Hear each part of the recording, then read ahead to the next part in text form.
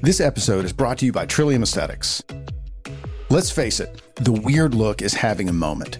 When you look around at celebrities, strange-looking eyes, overfilled lips, puffy cheeks, and faces that don't seem to move at all are common. You've probably started seeing this around you at the store or when you're out with your friends.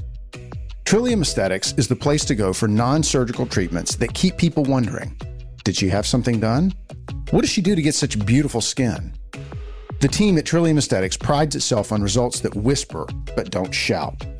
If you're looking for non-surgical treatments to brighten up a dull winter complexion, add a little pout to your lips, or erase some pesky smile lines, call the team at Trillium Aesthetics. Schedule online on their Instagram page at Trillium_aesthetics or visit the website trilliumaesthetics.com.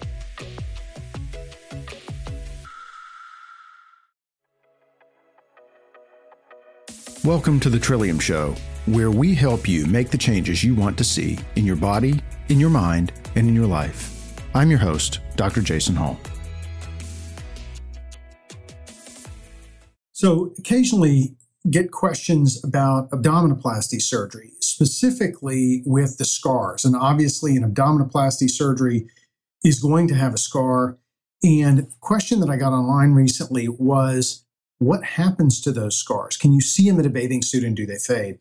And the answer is, if it's done right, yes, it fades. And no, you can't see it in a bathing suit, because the idea is that I design that scar low enough so that when you're in a bathing suit, when you're in lingerie, that you don't see the scar. We don't want you to see the scar. We don't want anybody to see the scars. That's the whole point, is that you look great without any closely visible signs of ever having had surgery.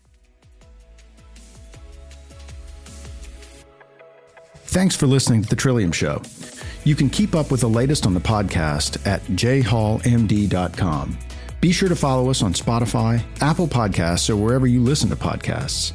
If you want to connect with us on social media, you can find us at jhallmd on Instagram and Twitter, and Dr. Hall Plastic Surgery on Facebook. Remember, be the change you wish to see in the world.